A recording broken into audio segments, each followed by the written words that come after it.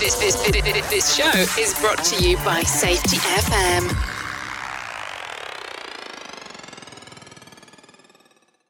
Adult content, frank safety discussions, and stories that might sound unbelievable.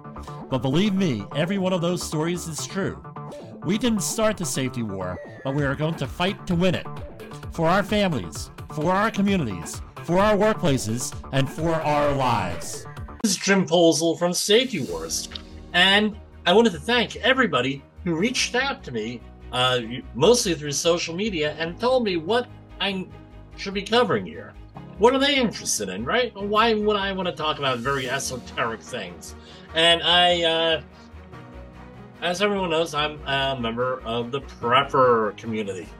That's the 3 to 5% of Americans that have taken at least 5 minutes out of their day, 5 minutes out of their life, and said, what the hell am I going to do if there's a problem?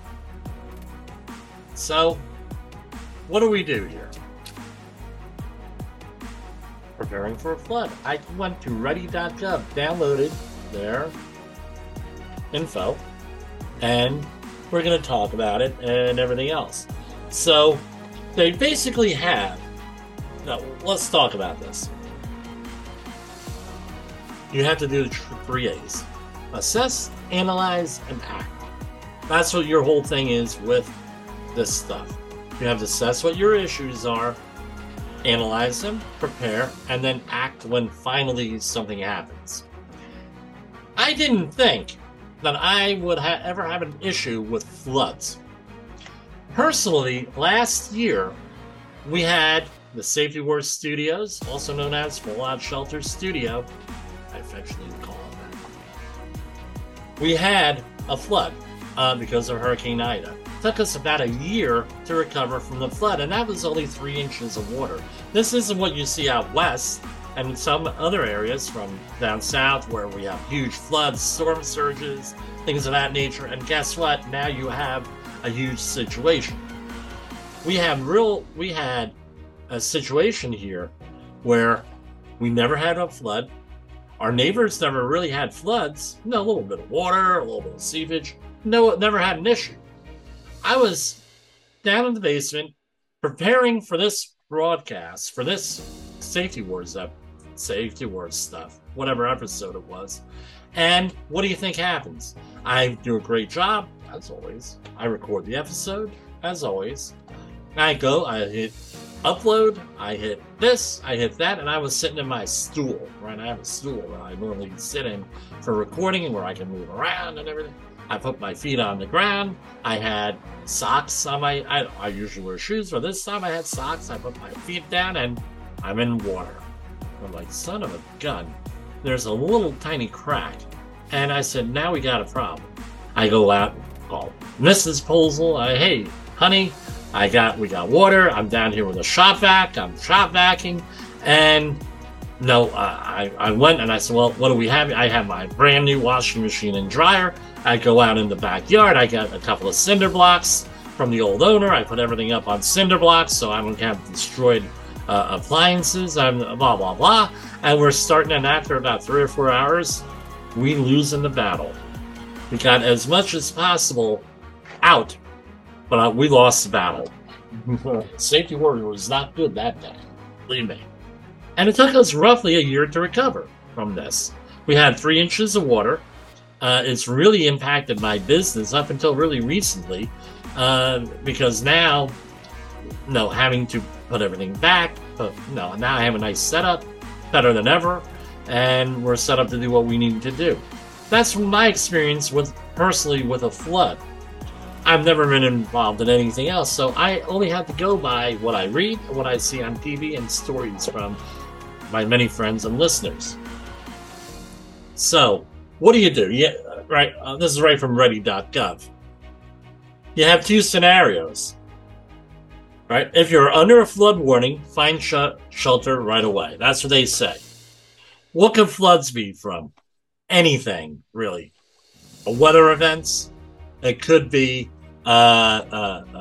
rain, snow, coastal storm surges, overflows of dams and other water systems. And it could be at any speed. It could be slow moving, fast moving. happening in the blink of an eye, happening over time here, right? And what are the big things, right? Power outages. We're talking power outages, disruption in transportation, and damage to buildings and landslides. Some of the stories I have come from Superstorm Sandy 10 years ago. Unbelievable. And what did we have with Superstorm Sandy?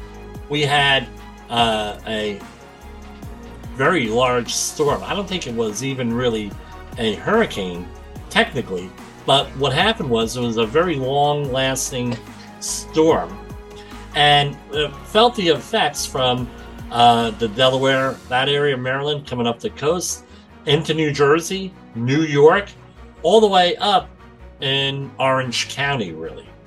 And there are some good things that came out of it. All the counties up here came out with community emergency response teams. They were really pushing it after Superstorm Sandy. And I encourage you, when there's a community emergency response team in your area, to actually join it, number one. Number two is that it taught me a lesson in all this preparation. Because guess what? We were prepared for Superstorm Sandy where we lived.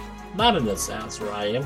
In our old house, I tell you what, being a newlywed, I was a god for 2 weeks, right?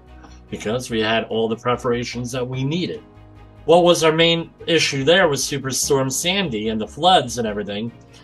Sewage treatment plant got flooded out, and the water treatment plant got flooded out. We couldn't drink the water. We still had water, which means that we had enough to flush the toilets, and it was safe enough to take a shower in, but it wasn't safe enough to drink. That sort of thing. We also had the ability to evacuate to my in-laws in upstate New York. That would have been a very severe situation had we not had that. So that's one way. It's not, you may not be flooded, but where you get your utilities from, that might be flooded. Even power plants might be flooded and impacted. So what happens when that happens? You have no power. What do you need? Generator. This is right from FEMA, ready.gov. Stay off of fast-moving water, off bridges, over fast-moving water. I would say this is what I see. Every time I'm out in a flood or on the way home, a flooded area, things of that nature, I try not to drive in this stuff. What do you see? You see somebody in a vehicle. It could be a big truck. It could be a small car. They say, I can make it through that water. It doesn't look that deep. And what do you think happens? They drive in it, and before you know it, I didn't know a Corvette could float like that. Right? Back in the day, before smartphone, I used to see crazy stuff happen all the time. Wish I had photos. Evacuate if you're told to do so. So if you're told to evacuate, probably a very good idea to evacuate. Again, this is from FEMA, right? I'm not giving you advice here. I'm just going off of what the official advice is. Move to higher ground or a higher floor. That you need to be careful of. Higher ground, obviously. You're in your house, you can't evacuate. Move to a higher floor if possible. Problem is, people move to their attics often, and what do you think happens in the attic? They have no way out. So unless it's like a dire emergency, don't do that and stay where you are. Those are your decisions. What do you do with all this stuff? You personally, what can you do? Prepare, assess, analyze, and act. The AAAs, as I always say. Assess what your flood risks are. Is it your house flooding? Is it from a body of water, a river, a lake? Maybe you're at the bottom of a hill. Anything like that. Survive.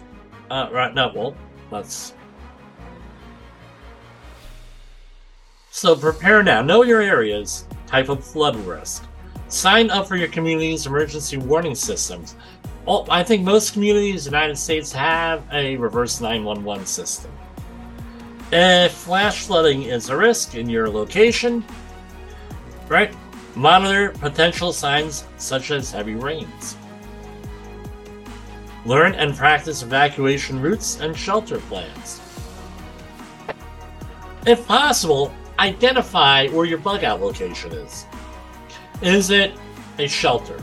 Is it higher ground somewhere in your community. Where are you going to go? What are you going to do? What resources am I going to have when I get there? This all goes into your bug out bag, what they call in the industry, where you have enough stuff for up to 2 or 3 days. Food, clothing, water, documents, any documents that you need. Insurance policies, credit cards, credit card bills, paperwork, things of that nature. Are you going to back it up to the cloud? Are you going to have a hard copy? Today, you can back a lot of things up to the cloud. Barring any major catastrophe, it's still going to be there. Right? But hard copies are probably always best. And make sure everything is in one place. We're talking medical records, medication needs, doctors, pharmacy information, pharmacy RX numbers, prescription numbers, things of that nature. If you're eligible, get flood insurance. And important documents in a waterproof container to say, okay, protect your property. Where valuable items need to be moved to higher locations. And big thing, maintenance on the asset. Are your gutters cleaned? Do you have any impediments to water being drained off your property? Do you have valuables in your basement or lower floors that may have to go to an upper floor? Right, upper floors higher above the flood. During the flood, depending on where you are and the impact and the warning time of flooding, go to a safe location that you have already pre-identified. And I would communicate that to your loved ones and your friends and family, whatever is appropriate, where you're going.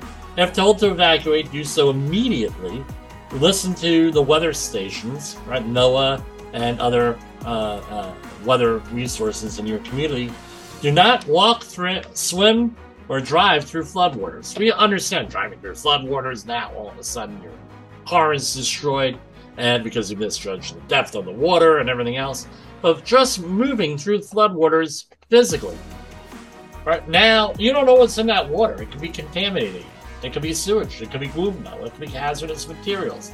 It could be obstructing hazards under the water, like nails, tripping hazards, step on a nail, tripping hazards, things of that nature. You also have a biological hazard, right? Dirty water, biological hazard. So you avoid doing that. Stay off bridges and over fast-moving water. Realize that in a flood, I didn't do a good assessment back in the mid-2000s, where one of my routes to work, there was going over a bridge, the Delaware River by the Delaware Water Gap. And you go over that, water is normally 10, 15, 20 foot below that bridge. Right? Maybe more. I'm taking a guess there. Well, guess what? We had floods one time, torrential downpours, mid-2000s. That water was up to the bridge. Something to consider. Now, and then after the flood waters receded, I noticed that all of the houses along the river, that was 40-year flood, 45-year flood, meaning it had not occurred in 45 years, early 1970s. All the houses along the river were on stilts. And I was like, oh, I always wondered about that. That's because it flooded out. I was at the beginning of my career. So find out what your history is around your neighborhoods and everything else. If trapped in a building, go to its highest level, but you avoid the attic. Right? And go on the roof as a last resort. Listen to and be safer after. Right? Keep off the roads, except during emergencies. Be aware that snakes and other animals and other critters may come up. Don't think that because you're in the Northeast that you're not going to have a hazard of all different types with animals, whether they're snakes, reptiles, what have you. Be amazed what people keep in their house. And we're going to talk about generators and power losses elsewhere, but there's always a hazard of electrocution. Electricity and water do not mix very well because it gives you a clear path to ground where electricity wants to go, and you could get shocked. So that's what we're talking about with floods, and some of my thoughts and some of my experiences with floods. But what's the idea? You have to assess what is going on, what you might experience, and everything else with floods. And that's what. But not only floods, it's in the recovery afterwards. And remember, it's just things. We're talking about potentially your life of your loved ones, your friends, and in your community. You got to protect yourself and your community and your friends. Possessions are possessions. You'll get more. It's very upsetting. I lost a lot of stuff in our little flood here, but a lot of people lost a lot more than that. And that's something you need to prepare for ahead of time, and just have a plan and communicate it to whoever you're responsible for, whoever's appropriate. For Safety Wars, this is Jim Holza. In the professional safety community, communication and planning are just a few keys to your program's success. The question many practitioners have is, where do I start? Dr. Jay Allen, the creator of the Safety FM platform and host of the Rated R Safety Show, has built a global foundation to help you along the way. Go to safetyfm.com and listen to some of the industry's best and most involved professionals, including Blaine Hoffman with the Safety Pro, Sam Goodman with the Hop Nerd, Sheldon Primus with the Safety Consultant, Jim Pozell with Safety Wars, Emily Elrod with Unapologetically Bold, and many others. As individuals, we can do great things, but as a team, we become amazing. Dial into safetyfm.com today and surround yourself with a powerful force of knowledge and support.